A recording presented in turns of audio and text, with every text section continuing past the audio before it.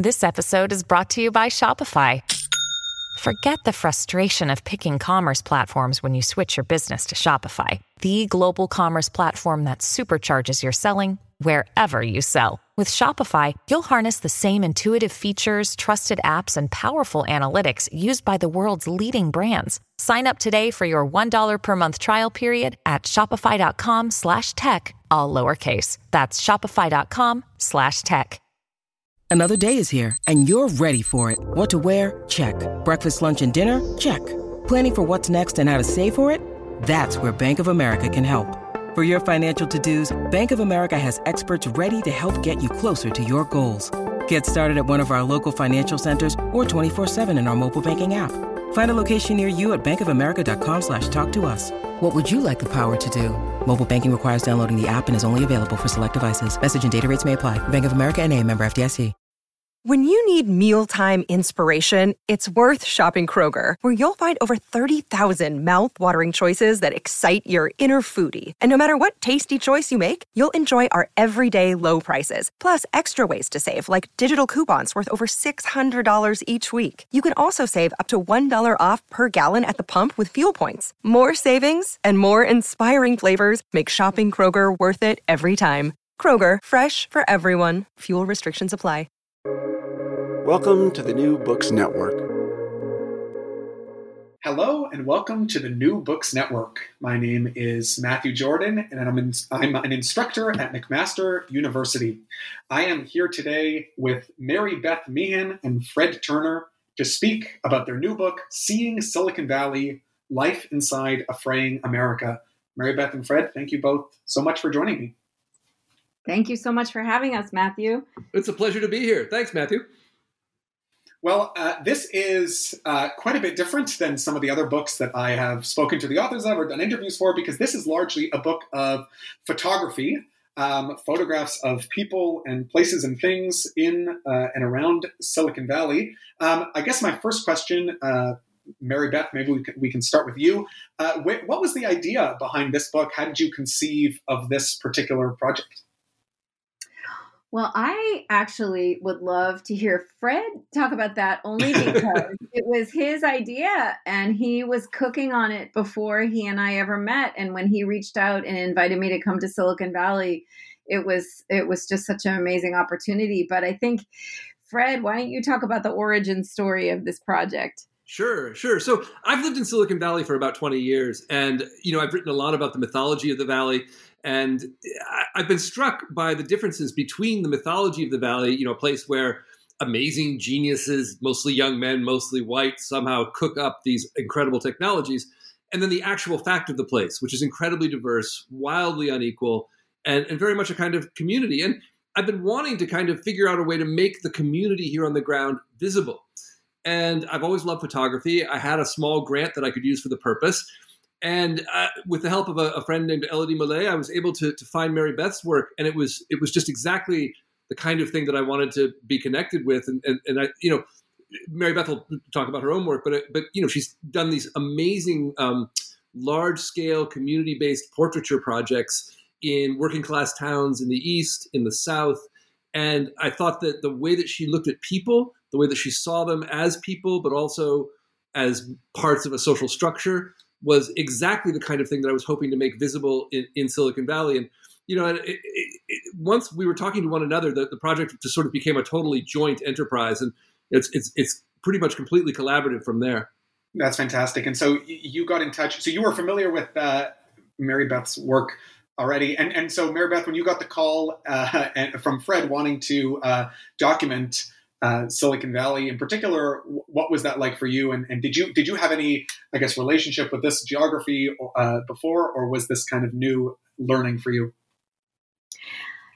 Right. So not only did I have no relationship with Silicon Valley, but I think I held the same views of it that everyone else in the world holds, which is that it's these white billionaires who are, making things happen, and that the money's trickling down. I mean, I had read some of the inequities and problems in Silicon Valley have started to come out in the press in the last few years, but I was as sort of bowled over by the image as anybody else might be to think about Silicon Valley as an actual place. I couldn't visualize it at all as an actual place.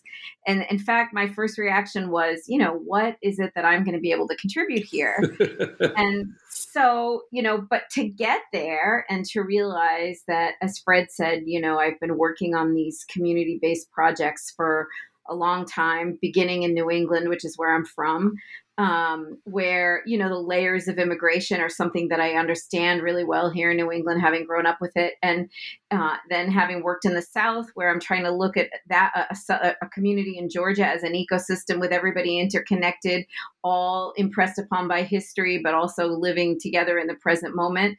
I realized that I could take those approaches and look at Silicon Valley in the same kind of way as a human. Who's the human community? To ask that question and to use the camera and conversations and interviews to really look at it in that kind of way and set aside these myths and see where the myths met up with reality. And there was quite a big discrepancy. As soon as I got started, it was clear. Fred, maybe you could say a bit about how those myths about Silicon Valley came into existence in the first place. Maybe give us a potted history of the region and kind of how it came to be understood the way it is now. Sure. So the region as such is a strange one. It's part of the American frontier. It's from the west. It was originally Mexico. It was populated for thousands of years by Ohlone and other native populations, who were systematically wiped out first by Spanish settlers and then by Americans, Yankees brought in from the east. And the region that we call Silicon Valley is in fact a valley surrounded by mountains with San Francisco on the north and San Jose on the south, several million people. And the valley used to be, farms. It used to be just trees and farms for a long time. It was called the Valley of Heart's Delight. But it was also a place where tech industries, mostly industrial companies connected to the defense world, were burgeoning, especially after World War II. In any case, by the early 70s, this was the place where the semiconductor was being built, where small laptops were going to be built, small personal computers. And alongside that, of course, was the rise of the American counterculture. And so this became a place that had a weird mix of technological development and inspiration and hope and utopian idealism. One of the things that I think Mary Beth and I have thought a lot about is how the utopian idealism that infects the Valley today has very deep American roots. I've come to think of Silicon Valley almost as a sort of city on a hill for our time. You remember the famous Puritan city on a hill is a place where Winthrop, the Puritan minister, says to his people, "We shall be as a city upon a hill, and the world will look at us, will be a beacon to the world." Well, in some ways, Silicon Valley is busy being a beacon to the world.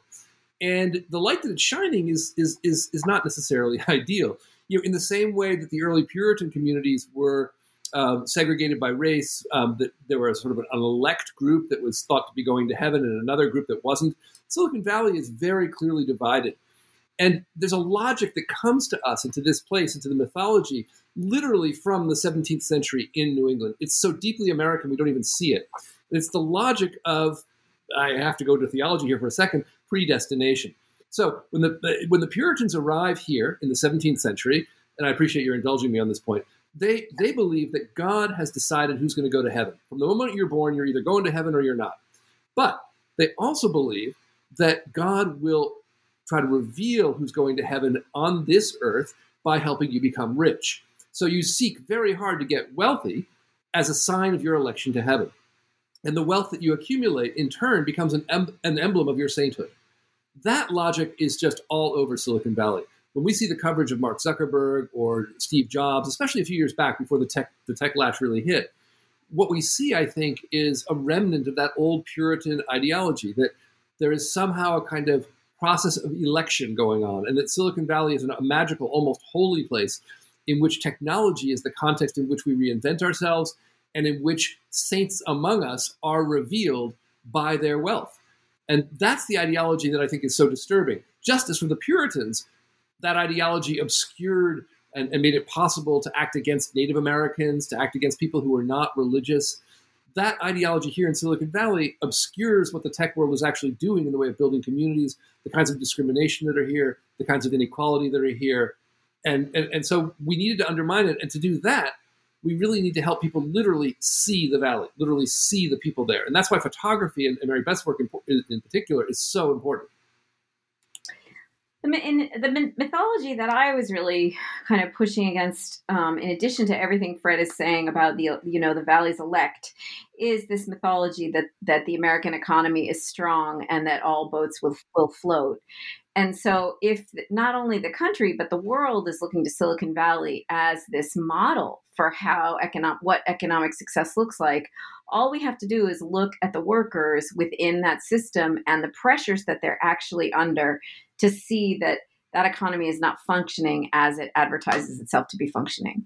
So that was clear from the moment I got there, that the money that's being generated there is not alleviating pressure on workers upon whom the whole ecosystem depends. In fact, the economy as it's being run is increasing pressure on workers and making life less sustainable, not more. And again, this all came out through conversations with Fred and just through being on the ground and talking to people over the 6 weeks. Yeah, I think one of the things that surprised me when Mary Beth arrived, actually, and we started, so we would have these weekly dinners, and they were completely wonderful. And one of the things that surprised me, Mary Beth, we've talked about this a little bit, was that as you started meeting people in the Valley, and you'd meet them at all classes and all levels, we have working folks, we have homeless folks, we have folks who are executives and entrepreneurs. All of those folks had a kind of anxiety that you kept finding, and it had become kind of invisible to me because I've lived here so long, but it was instantly apparent to you. Yeah, that's true. And the thing, Matthew, that's been really gratifying about this book is, for the most part, the feedback we've been getting is that people are saying that the book has somehow materialized that anxiety or that kind of unease that's palpable in the Valley, but that isn't exactly named. That we've sort of put it in this object that you can hold in your hand and kind of contemplate.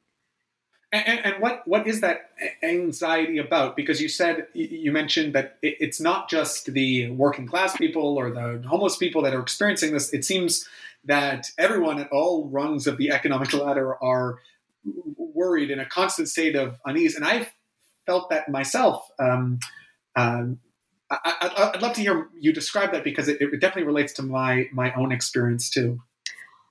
Well, I mean, I think, it would be naive to dismiss these companies altogether and to say that they're not helping to generate wealth and then they're not putting a lot of people to work. So I don't think that the answer is for them to disappear. But the way the wealth distribution is managed, I think the mid-level engineer who's making six figures, but who's living in an environment where the housing costs are through the roof, for example, or the mid-level engineer who feels, I can't really go on vacation because there's so much pressure for my job. There's so much competition for my position that, I feel uneasy about that. Or someone who is, like Richard in the book, who I met, who had worked in the auto industry all his life and had made six figures up as recently as 10 years ago, goes back to the same plant that he had worked for when he was working for GM, but now for Tesla, and is now making $40-something thousand a year and can't afford a vacation, can't afford a camping trip, can't afford a cooler of beer. So he sees not only his own standard of living going down in the same industry as these corporations are becoming wealthier, but he sees these young workers coming in who don't have the economy of 20 years ago to compare their quality of life to, who are suffering, but who are sticking with it because they see that as their only option. And this is I think the real power, Mary Beth, of that image and of some of the others in the book. The mythology says that we're going to build these kind of invisible digital systems. They're going to be tremendously efficient. They're going to be everywhere. And their rationality, their efficiency, their glorious accessibility will help everybody work more easily together and, as you say, raise all boats. And as soon as you start looking at the bodies of the people who actually live and work around these systems, like Richard, you see that what's actually going on is that folks at the top are using these systems to extract resources from folks further down the line. And it's having a terribly pernicious effect on the organization of our society. I think Mary Beth and I would agree that Silicon Valley is a microcosm of what America is becoming. And if that's the case, we should be very concerned. And that's really why we were so driven to get the book done. The more we realized that it wasn't just, let's look at this little case study as an oddity or, as an entity in of itself, but that it's this real harbinger of where the country is headed. And it's emblematic of what's going to happen if we keep going. I mean, I did a 6-week residency in 2017, and then I went back to do some more photography and reporting in 2019. And the people I talked to said it's getting worse. It's actually getting worse. So, Matthew, I guess I'm curious about how you would compare it to what you were thinking in terms of your experience. Yeah, no, this is all very interesting. So maybe to give a bit of my own background here, I came to Silicon Valley for the first time in 2018 to participate in a tech fellowship. I don't really work in tech, but I was doing a master's degree in the history of science at Oxford, where I was studying the history of computing. And so I kind of wanted to see, the source or one of many of the sources that is obviously important in the history of computing. And so I came to San Francisco and spent some time around Stanford. And Fred, you described having lived in this area for so long. Some of these, some of the features, it becomes like this is water. You fail to recognize that you're kind of swimming in this situation all the time, and that's obviously what Mary Beth's perspective added. But I kind of, especially as a Canadian and someone who has not spent any time in this much time in Silicon Valley, or indeed much time in the United States at all, was just immediately struck by the amount of inequality, that like complete kind of stratification of like bifurcation of society into the Uber taking 23-year-old software engineers who I was there to hang out with, and even just the state of public transportation in San Francisco and in other parts of the city. Immediately there was kind of this an uncanny valley, to use the term that is also the name of a memoir that you might have read that I really like, that is also kind of evokes a similar feeling of Silicon Valley.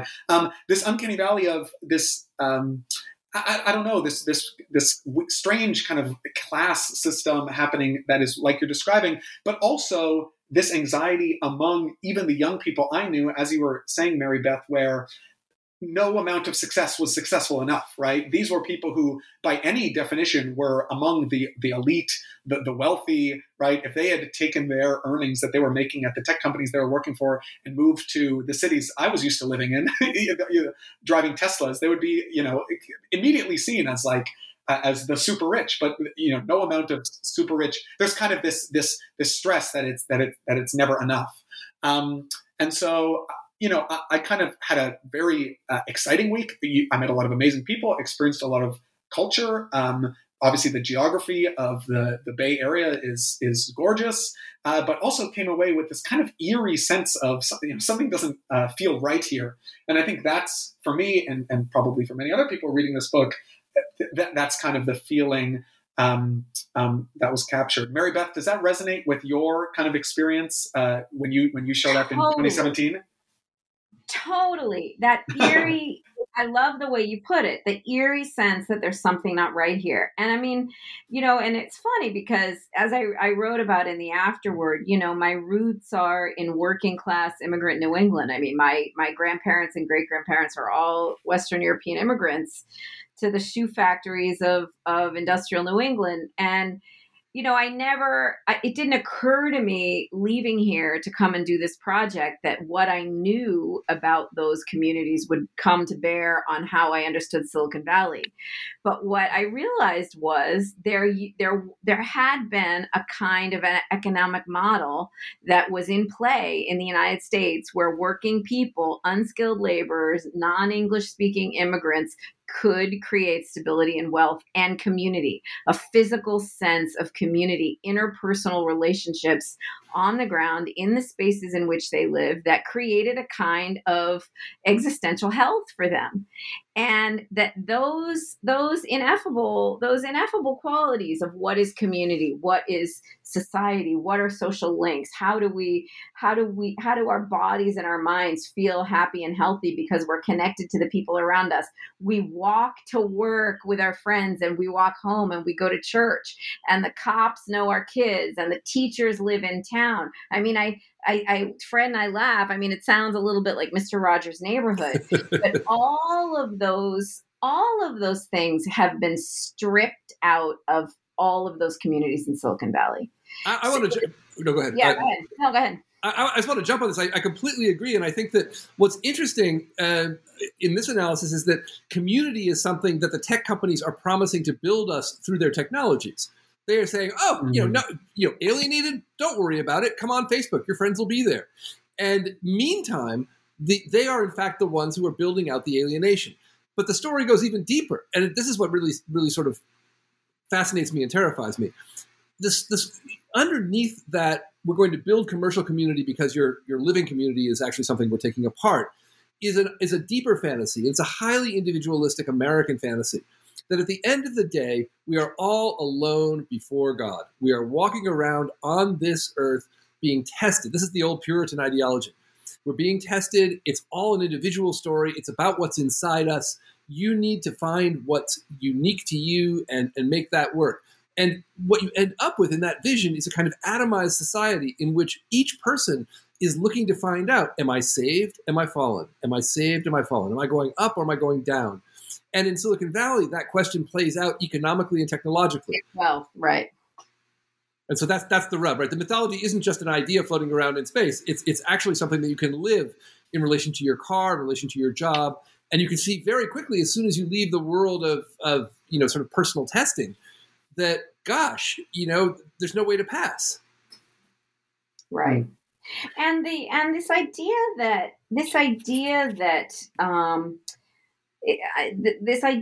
the corporations and the way it's all rolling out in Silicon Valley, that there's a kind of cover, there's a kind of critical cover in this notion that they're making, people closer across the world, or that the money's trickling down, or that they're actually going after technological advancements to make people healthier and to make society healthier, when in fact it's really just not what the motivation seems to be. It seems to be about the money in ways that are destructive overall. One question that this discussion brings up for me, and Fred, you kind of mentioned this a little bit, was the relationship between these particular issues that have to do with tech companies in Silicon Valley and just the broader forces of, I don't know, the gigification of society, or neoliberal economics, or the broader forces that are happening across all of the United States and indeed in much of the world. How much of the issues that we're talking about are unique to this particular region and this particular workforce, and how much of it is just a manifestation of, like you said, where the country is going? I guess another way of framing it is the country going this way because Silicon Valley is creating it, or is the country going that way due to some broader, macroeconomic force, and Silicon Valley just happens to be the place where it is most manifested? It's the latter. And I'm so glad you brought up neoliberalism, Matthew, because Fred told me to stop bringing it up. But that, in my opinion, it's the latter. And the neoliberal cover for it is part of the problem. It's part of why we're not seeing it for what it is. But Fred, what do you think? Well, I broadly agree. I do think we have to be careful, though, not to use the word neoliberalism to cover a multitude of sins. I think that Silicon Valley in particular has this loop, and this is something I'm writing about now, and I'm really interested in it. It's a loop where, in order to make money, it has to atomize its users. And that's the thing, right? You want to atomize, then make people be social together, then track and monitor what they're doing, and resell the data so as to influence their activity in ways that tends to isolate them more. So Silicon Valley and the companies in it promise to offer us socialization engines, but they in fact produce individuation engines. And that accords really well with neoliberal economic theory. And in fact, if you go back into the deeper history, it's a longer story. The roots of neoliberal economics and the roots of computational theory are entwined. It's a long story. But so I think that makes a lot of sense. I just want to be careful. And I think this process is going on across the country and in other parts of the world as well. So Mary Beth is absolutely right about that.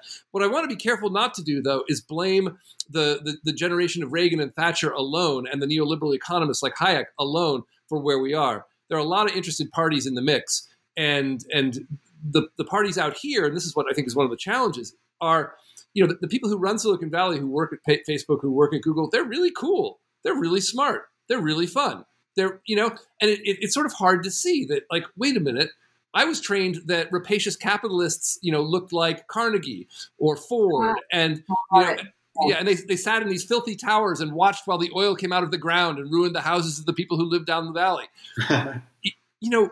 We have rapacious capitalists here, but they wear really nice, Prana clothes. They drive great cars. They're sensitive to electric cars. They drive through a landscape that is green and beautiful, and yet one of the most polluted landscapes in all of America. That's the world we inhabit. And so what we've got to do is start calling out what's underneath that and stop misrecognizing the kind of individualistic styles of these folks for a kind of actual cool future, and start seeing them in turn as actual modes of neoliberal capitalist domination. Yeah, that's right. Right on. A lot of the book. Oh, sorry. Go ahead, Mary Beth. Well, no, and I guess I just want to say that we can get high up into all this theory, but all you have to do is walk around Redwood City and Palo Alto, and it's there, and talk to people. It's not hidden. As soon as people start talking about what life is like there, that's where the book came from, is walking and talking to those people and doing the research, but mostly being in people's homes and hearing them talk about what life is like in that space. And I wanted to say that's one of the things that I love about your work, Mary Beth, is the way that you completely violate the Silicon Valley notion that we should communicate through technology. Uh-huh. Matthew, the book is filled with, images and conversations that Mary Beth has made in collaboration with the people that she was meeting, and that you feel that collaboration all through the book. And it's a kind of a resonating alternative to the kind of information-driven connection you can get on a Facebook system. It's two people talking. It's not, two voices in cyberspace. Right. Mary Beth, maybe this would be a good time to ask specifically about the images that are, the photographs rather, that are here. I don't know all that much about, photographs of individual subjects or portraits. How do you go about meeting these people, speaking with them, introducing yourself, getting them to agree to be a part of a book project like this? What is that process like? It's such a funny question because, before I started the project, Fred had sent me all of these books, just exactly as we were just trying to talk about, all of these books about Silicon Valley and the devil and what was that one called, Fred? The devil and they're all, I forget. Yeah, sort of theoretical books about the Valley. And then again, it was just, okay, I'm going to move into an Airbnb. I've got 6 weeks in front of me, and my job is to somehow absorb it through interactions with people. So Matthew, it was a mix of, getting in touch with an organization like Silicon Valley Rising that does a lot of work for workers in the Valley, pay raising the minimum wage and all of that, and housing, but who could introduce me to people who were workers turned activists that she knew that could, that they knew that, that might want to be part of a project. So sometimes my avenue to people who ended up in the book was through an organization like Silicon Valley Rising. Sometimes, like Imelda, I'm coming out of my Airbnb, and Imelda and her friend are coming out of a house across the street with a mop and a bucket, and they'd obviously just been cleaning the house, and I introduced myself to them in Spanish, and it's very simple. I just say, my name's Mary Beth Meehan. I'm working on a project with a professor at Stanford, and our goal is to really find out what life is like for people here. And that's pretty simple. And everybody knows what life is like for them. And then it's their choice about whether they want to go into their relationship with me to sort of describe it to me. Most of these interactions were many hours interviewed, interviews, conversations, until I sort of understood where the person was coming from, or kind of, as Fred said, I'm always balancing who the individual is with the kind of larger ecosystem of the space. So I wanted the portfolio of portraits in the book to be representative of the community in a way that people who live there would feel like these were their neighbors. But then everybody needs to be their own individual and not be pigeonholed or typecast into a role to fulfill our version of the book.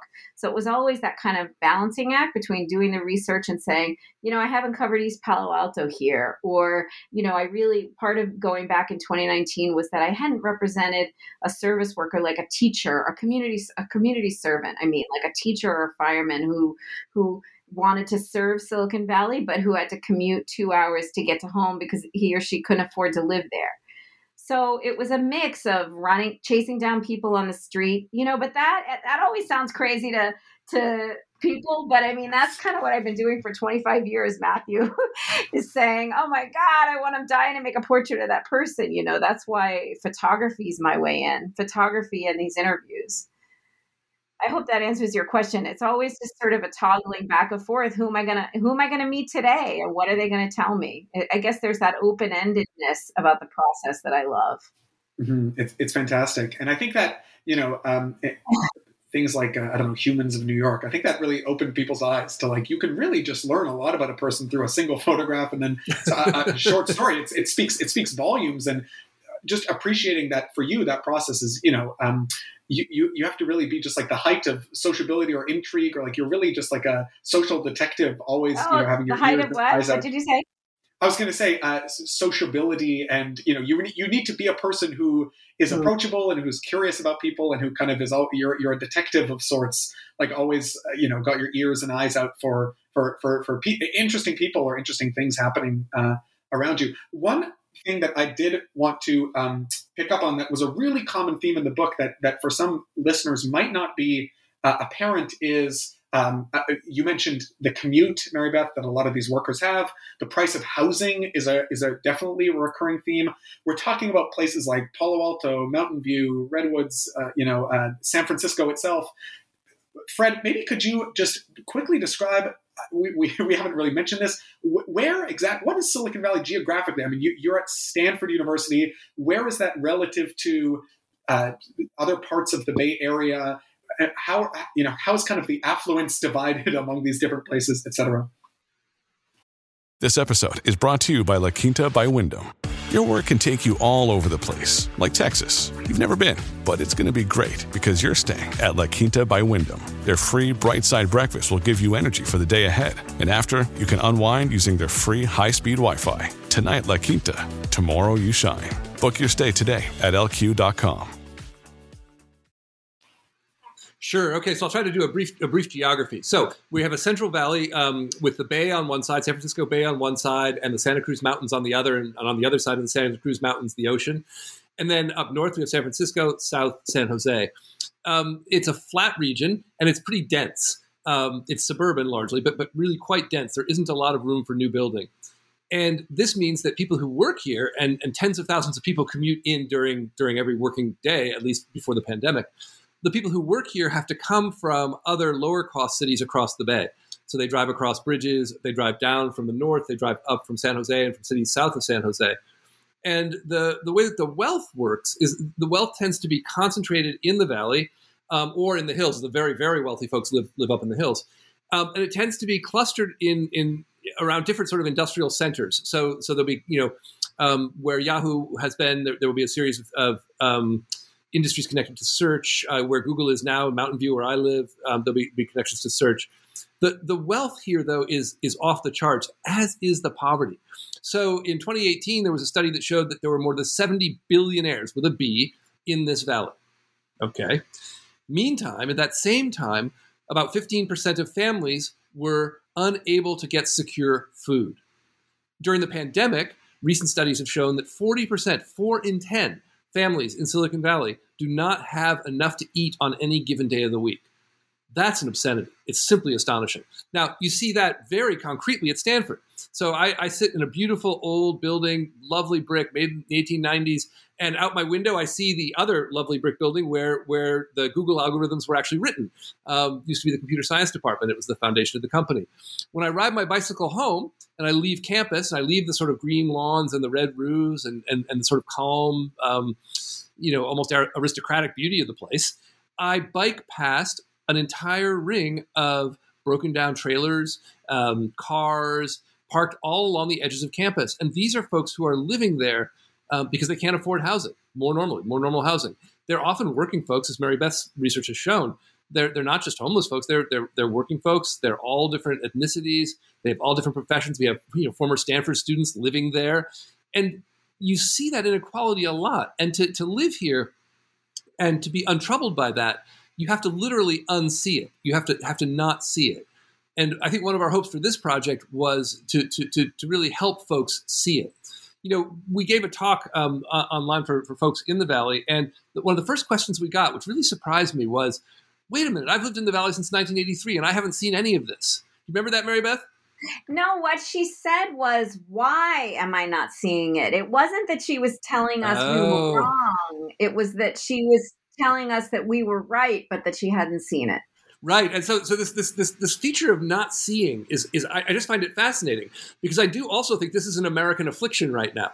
I think that, particularly on the left where I live, a lot of us are very busy not seeing the conditions that would produce angry rural voters. And we're busy not seeing each other as people. One of the things that Mary Beth was saying earlier that I think is absolutely critical is that to get past the kind of inequality that we have to stop seeing each other as sort of emblems and signs and representatives of tribes. We have to start seeing ourselves as people like other people. And the beauty of Mary Beth's method, I think, is that, she gets up close with actual people and demands that they see her as a person and asks to see them as a person. And this sense of mutual witnessing is, I think, key to the kind of America we could become and the kind of America we've been at different times. And it's exactly what the technology industry builds against. When I'm on Facebook, I am not seen. I am busy projecting, presenting, performing. Facebook is theater. The landscape here where we live is real life. It's dirt, it's houses, it's cars, it's bodies. We've got to start seeing our world in those terms. Otherwise, we're going to be sort of smothered by this mythology of individual achievement and election and, disembodied whiteness. There's another level too to the technology, and again, back to Mr. Rogers' Neighborhood. But I told Fred that before COVID, I had never heard of people having their groceries delivered. Unless you had just had a baby or you were an elderly person. Here in Providence, it's happening now. I live in Providence, Rhode Island. It's happening now where, since COVID, people are having their groceries delivered, but those groceries are being delivered by people, but we don't have to interact with them. The groceries appear at our doorstep. And I remember someone in Silicon Valley saying, we don't go to the grocery store, and so all of these essential errands, the kinds of just physical upkeep that one can automate through technology in Silicon Valley. I think, to your question, it sounded like you were asking if the wealth and the poverty were somehow in separate physical geographic areas. And I think part of the unease maybe that you felt, definitely that I felt, is that the wealth and the poverty are completely interwoven. It's just that there are people who have the money or who are employing the technology to remove themselves from any kind of interaction with the poverty.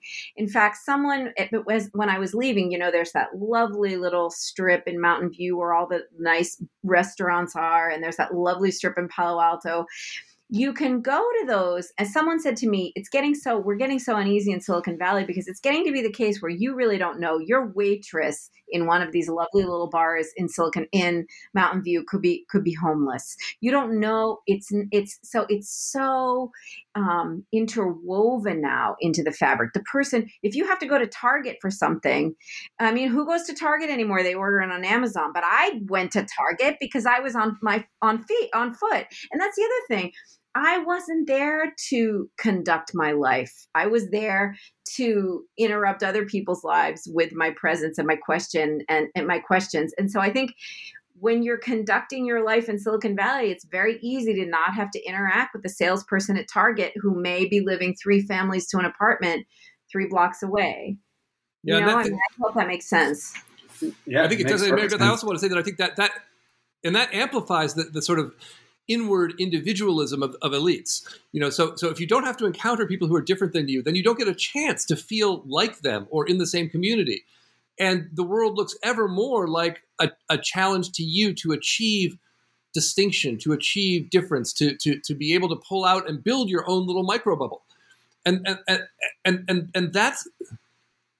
that's not how I think we want our country to be. And it's certainly not how I want to live my life. I love going back to Providence. I've spent some time in Providence as well. And Providence is a city built on 18th and 19th century lines. And as Mary Beth has pointed out to me, it's a place where you do meet your local neighbors. You can't help it. The buildings are built that way. Yeah, here you hop in the car. It's much harder to see folks. Anyways. Right. Well, yeah. But again, Matthew, I'm just... Oh, sorry. Oh, sorry. No, please go ahead. No, I was just going to say that, Matthew, I'm happy to know that what we're saying is ringing true for you. I mean, I think, as I said before, that's been the best sort of feeling of satisfaction, is that, when you make something that's about a place or about people, you want the people for whom who it affects to feel that you've gotten it right. And I think the fact that people are telling us that this book has captured something intangible that's been on their minds or that they've felt is really, it just feels like we're on the right track. And I'm just really glad. Mm-hmm. Yeah, I mean, there's so many different aspects of it. One that I love this. You talked about seeing, right? And you were talking about the method of really seeing people eye to eye and coming face to face and having that experience that photography can capture so well with these people's stories. Even the title, Seeing Silicon Valley, it's really interesting because even when I first showed up, I landed by plane and then took the subway to where I needed to go. And the people I was staying with were like, when your Uber arrives, do you have an ETA for the Uber? I was like, I'm not taking the Uber. What am I made of money? I can't take an Uber from the, this 1 hour drive from the airport to where I'm staying. I'm going to take but then I realized that if your entire experience of a city is taking place, mediated by an Uber driver who you never speak to, shuttling from place to place, never taking public transportation, never going grocery shopping, you might, it's like the person you described who, this is going on all around me, but why am I not seeing it? It's the whole city is designed, right, as which is similar to what you mentioned, Fred, to ensure that you never, see kind of these conditions of inequality. But even, visiting a lot of these corporations and firms, what you notice is that the people working there behave as though the engineers are the only people, or the management are the only people working there. When in reality, this book is filled of pictures of security guards, food workers, people who are janitors, who are like working in these companies, for whom even people working in a restaurant. There was one photo of someone who works in a restaurant, and the tech people come in at lunch and then talk about their business and then quickly eat and then ignore her and then leave. There's kind of this. If you kind of just, it almost gives me like a people's history, a people's history of Silicon Valley. Like if you just looked at, if we take off the, myopic lens of like the people who I am similar to, namely like people with graduate degrees in, computer science or whatever, you realize that there's a whole lot of other activity going on. And I think that is the thing that is captured in this book. Can I jump in on this one? That's what it really did for me. Yeah, please. Yeah, I think you're absolutely right. And I'm really struck that folks like us who have PhDs, in my case, or, and are trained to work in technical spaces, we are encouraged, especially engineers, are encouraged to see the world through the lens of technical problems that need to be solved. And I think anyone who's done extensive coding, computational coding, has had the experience of kind of disembodied reason, of becoming able to sort of disappear into the machine and spend hours doing this. That kind of disappearance is what success of the firm depends on. But it also results precisely in turning away from all the support workers that keep you going.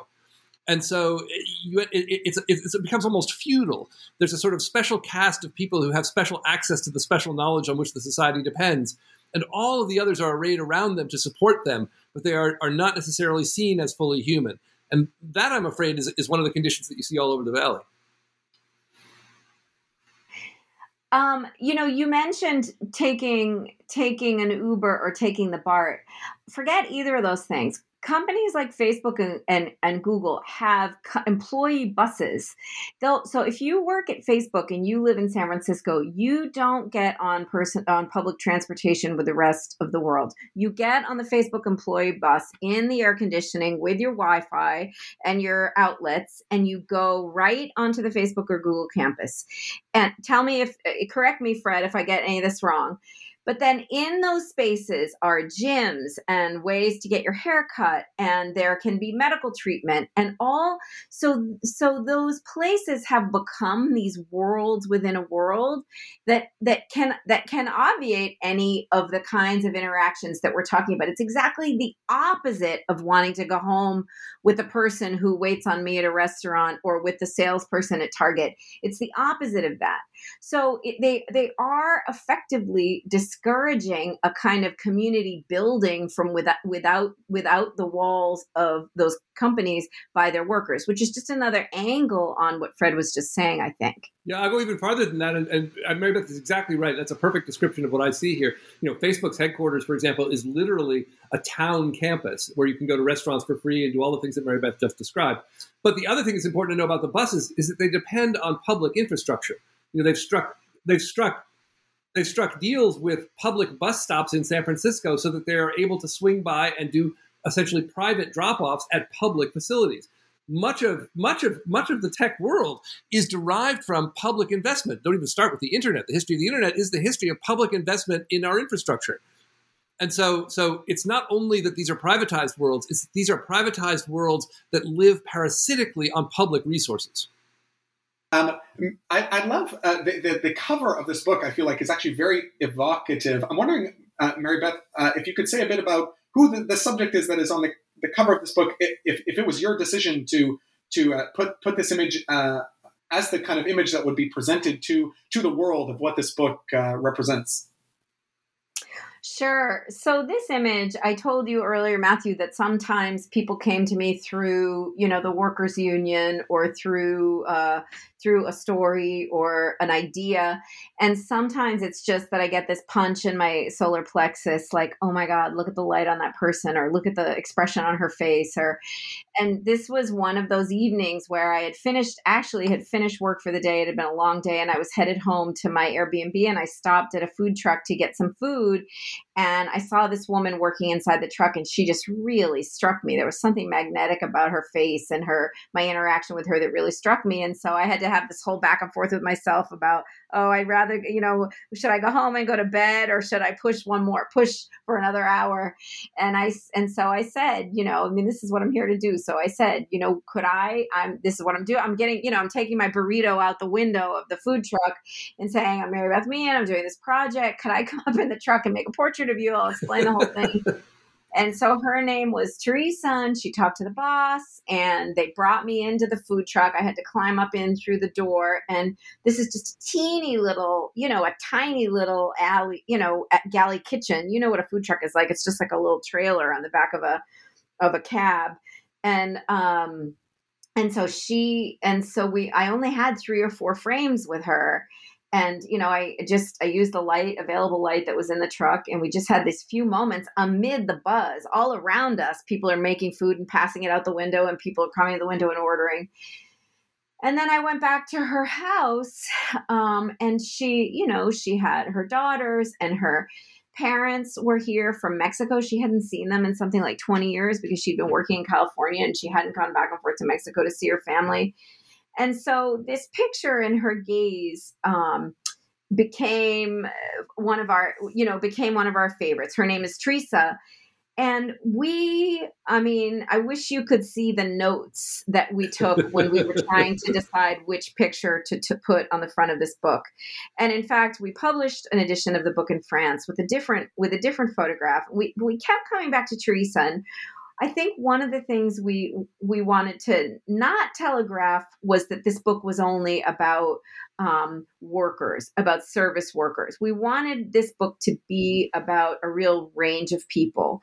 It couldn't just be about the billionaires. It couldn't just be about the service workers. It had to have mid-level engineers and people working in AI. And in order to be credible, we felt that it really needed to encompass a lot of different experiences. But there was something about Teresa and the gaze and her purple glove that we just kept coming back to, and her expression just seemed to be inviting us to really look honestly at the space and the people and the place and what life was like.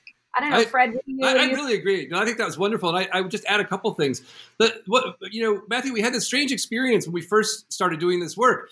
A fairly eminent sociologist who will go unnamed, we showed him the early work, and he's from around here. And he said, "Oh, that's not Silicon Valley." And we were just kind of like, huh? He said, no, Silicon Valley's like, tech bros and stuff, right? Burning Man. And I was just like, whoa. And so, right. And this is from a guy who's pretty experienced in this space. And so, I think with Teresa, we had this need to confront the myth directly. The myth directly looks like Mark Zuckerberg, looks like Steve Jobs, looks like Elon Musk. With Teresa, it's like, no, this is Silicon Valley. She's a woman of color. She's working her tail off inside this truck. She's an immigrant. And, it's I think a powerful contradiction to the myth. The second thing that I think matters about the picture, and I love photography, I've thought quite a bit about it. Mary Beth has a classical style. That portrait is a portrait that, had it been done in oil, could appear in some ways on a Renaissance wall. There's something about her pose that is really classical. She's really beautiful. The proportions are amazing. And one of the things that I love about the picture is it says, not only is this valley not what you thought it was, but the people in it who you have undervalued and not seen are as valuable and as beautiful and as worthy of a pietà as any other person in this valley. Love it. You never said that before. Worthy of a pietà. Right on. Exactly. But it's right. It's right. And Matthew, I think this is something that's been interesting for me in watching the response to the book, which has been much bigger than I would have ever guessed it would be. One of the things that I think people are responding to is exactly this: the way that Mary Beth's images witness and reveal a lot about the person, but in a way that also reveals their beauty and honors them. It's a kind of honorable witness. It's not simply seeing; it's seeing with care, with the kind of care that communities get built on. And it's very distinct from the kinds of surveillance that are the normal way of looking around here, where you're surveilling, you're targeting, you're looking to make a profit, you're looking to hustle. No, this is a kind of witnessing that's built around benevolent, civic, emotional connection. Well, and I also hope, I hope that it's also distinct from the kind of parachute journalism that has, come in and identified the homeless encampments by the freeway and the Teslas next to the trailers and those kinds of more, those more sorts of salacious visual moments in Silicon Valley. And that's why, again, this book is really subtle in a way, when we get, and that's why, I'm so grateful that readers are picking it up and sticking with it to the end, because then you can talk to someone like Constance, who's a teacher in Menlo Park, who doesn't want to, and she can tell you about how her life is impacted by a 2.5-hour commute either way, and why housing that's subsidized by Facebook really is a life changer for her and her daughters. And, I think so there's a kind of subtlety that the time, being able to have the 6 weeks to have Stanford support and Fred support, to be able to be there and really take my time and to hear these stories is why I think the book feels resonant to people, that there is a lot of subtlety there. Although Fred's right. We had eminent thinkers in the beginning saying, what is this? You don't have Silicon Valley here. So I think that might be why it took a while for this book to take off. But then once University of Chicago made this beautiful version and it's affordable, we didn't want a big fancy coffee table book that was unaffordable. We wanted people to be able to hold it in their hands. I think I think that's why it's resonating, because there is something subtle about it and not just the parachute in and out.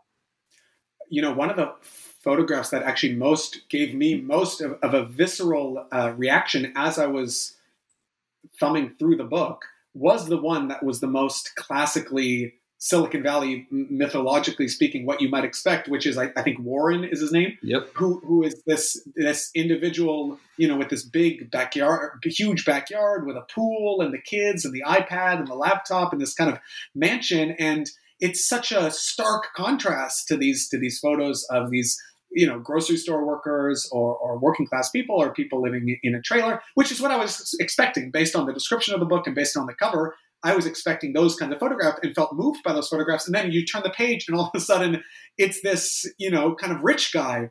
And I don't know exactly how to describe the feeling that gave for me, but it was the contrast between that just really felt very stark. I'm curious, Mary Beth or Fred, if that was a conscious decision to kind of put that photograph right there where it was, thinking there. Well, for sure, definitely the contrast, but more than that, what I loved about Warren was that he is exactly the kind of person, the high school valedictorian in the 80s, the brilliant guy from the Midwest who has great intentions and goes to Silicon Valley and does his MBA and does really, really well and loves Silicon Valley and loves what it offers and has been able to do things with his mind and his ingenuity that he wouldn't have been able to do anywhere else in the world. And yet he can still say, I don't want my company to grow any bigger than it is. I mean, of course, everybody would love that kind of success. But what he's able to articulate is that in order to be as big as some of these companies, you need to cross some ethical lines. And he's able to spell out those ethical lines for me with great passion. I mean, he pounded the table when he said they're below the line. And so so there's this kind of moral awareness for the people who are not struggling economically or physically. There's still a kind of existential moral awareness of what happens in the Valley to create that kind of wealth. I also think there's a... Go ahead. Yeah, no. Just that I was grateful. I mean, I feel that the people in the book were so honest with me about those ambiguities, and so those collaborations really contributed to the book's strength too. Is that people really were, like Irfan is able to say, we got all the way here from Iran, and my husband works at Google, and everyone at home thinks we're rich, but I don't know if it's worth it.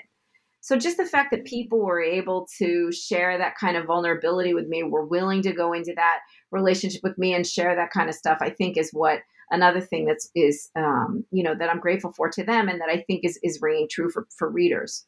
I think that's right. And I want to return to the picture of Warren, because that was an alternative image potentially for the cover, especially when we were concerned that folks were not recognizing the Silicon Valley that we were seeing. But the interesting thing about the Warren picture for me, Matthew, is the way that it's a shot where there are 5 or 6 people on their laptops, each in their own individual space across this beautiful lawn and near a pool. They're all communicating, but not with each other. They're communicating through their devices. Yeah. And they're communicating through their devices with systems that are far away. And for me, that has been a kind of classic representation of the kind of society that Silicon Valley engineering is building.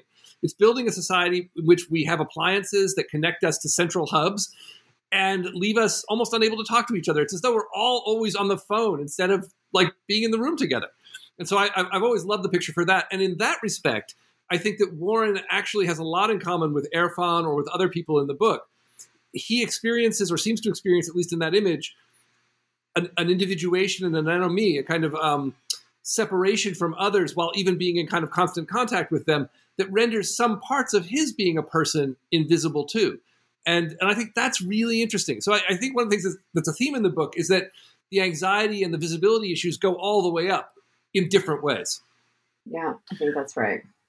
Yeah, no, that's fascinating. I want to talk about one more subject in the book. I mean, listen, we could do this all day, but Mark was a really interesting person for a number of reasons, including you mentioned, Fred, in your essay at the beginning of this book and in this interview, you spoke about kind of the environmental impacts of a lot of Silicon Valley and Well, maybe Mary Beth, you can describe who Mark was and what that conversation was like. Right. So Lenny Siegel, who was the mayor of Mountain View, right, Fred? He was the mayor. Yeah, he was on the city council. City council. Yeah. He introduced me to a lawyer named Amanda Hawes, who was based in San Jose, who had done a lot of work with women who were in the electronics industry in the 80s, who had children who were born with birth defects. And so Yvette, Mark's mother, had been driving around in her car, and she heard an ad on the car radio that said, are you a woman who from these years worked in the electronics industry? Do you have a baby who matches these descriptions of these having had these physical challenges? And she heard her baby Mark being described, and she called his phone number, and she joined with this lawyer who was filing suit against these corporations because these women were working, they were heating lead to high temperatures in order to be able to fuse pieces of glass to make lasers, the kinds of lasers that your groceries beep, when you go through the grocery line, it goes beep. So, lead has been known since the time of the ancient Romans to cause birth defects, but nonetheless, there she was with a blowtorch working with lead while she was pregnant, and she'd had a miscarriage, and she had this baby named Mark. And so through Lenny Siegel and through the lawyer, I met Yvette and Mark and spent a lot of time with them and photographed them. And we went to dinner. In fact, I just talked to them on the phone last week. They stay in touch, and people have been seeing the book and the press. But so what's on the ground, the pollution that's underground is actually manifested in the bodies of many of the humans who are walking around in that landscape now. And that what Amanda Hawes would say is that there's a whole generation of children and mothers who worked in this industry who are suffering these kinds of problems, and who now, that these problems would be seen in Asia and the places to which so much of this manufacturing has been offloaded, these other countries, that this manufacturing isn't happening in the US anymore, but it's still happening, and it's happening in countries without the kind of regulation that could protect women from harm. Yeah, I think one of the things that's strange if you live here is, on the one hand, the landscape is totally beautiful. There are beautiful flowers everywhere. There's grass, there's blue sky. But underneath that landscape, there are more Superfund sites in Santa Clara County than in any other county in America. A Superfund site is a site of excessive pollution where the company that did the polluting is no longer able to clean it up, and the government has become responsible for it. When you buy a house in Silicon Valley, one of the first things you do is you get yourself a copy of the Superfund pollution sites map to make sure that you're not buying near a toxic plume. Here in Mountain View, where I live, there are a series of former factories. One of them used TCE, which is an electronic solvent. It's a kind of cleaning solvent.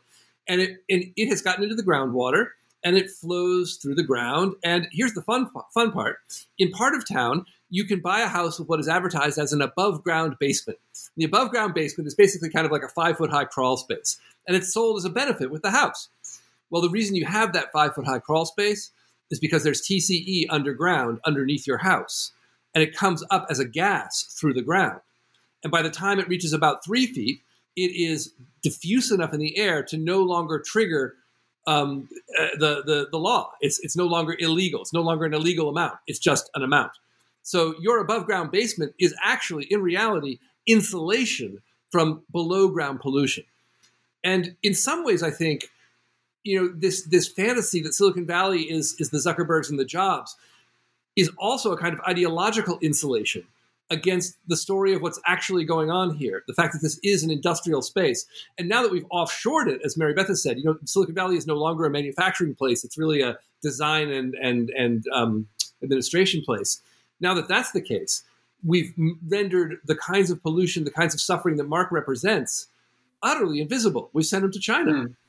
Mm-hmm. Well, this discussion is reminding me of some, previous research I did on the history of nuclear weapons. In particular, I did a trip to Los Alamos, New Mexico, where so much nuclear research took place, and obviously a lot of radioactive, harmful, hazardous materials. Similarly to what you're describing in in Silicon Valley are still kind of affecting the natural ecosystem to this day.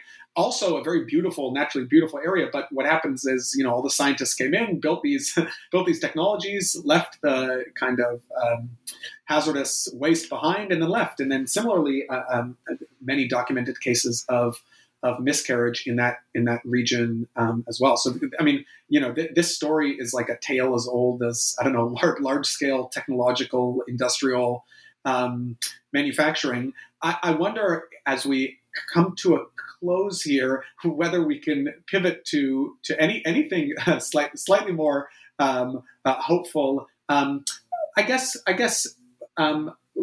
what I'd love each of you to reflect on is how, moving forward, speaking for myself and my peers as young people, many of whom are going to work in the tech industry, what can each of us do to be, I guess, as individuals, stay, mindful of the types of changes that have already kind of happened in the United States and that you're documenting in this book, and where are we going from here? Is there any light beyond the strength and the resilience and the beauty that, as you mentioned, you're documenting in these subjects, but at the more kind of structural level, are we moving anywhere positive? Do you feel like the increased awareness with books like yours is having a positive impact? I have a lot of thoughts on this, but Mary Beth, do you want to go? No, I want to hear what you want to say first. Okay. So I have a couple of thoughts. First, I think we're trying really hard simply to literally make things visible, to actually let people see who's here and to see what the community looks like on the ground. Because without that, you can't even begin to have a discussion about the kind of community and the kind of society that you really want to have.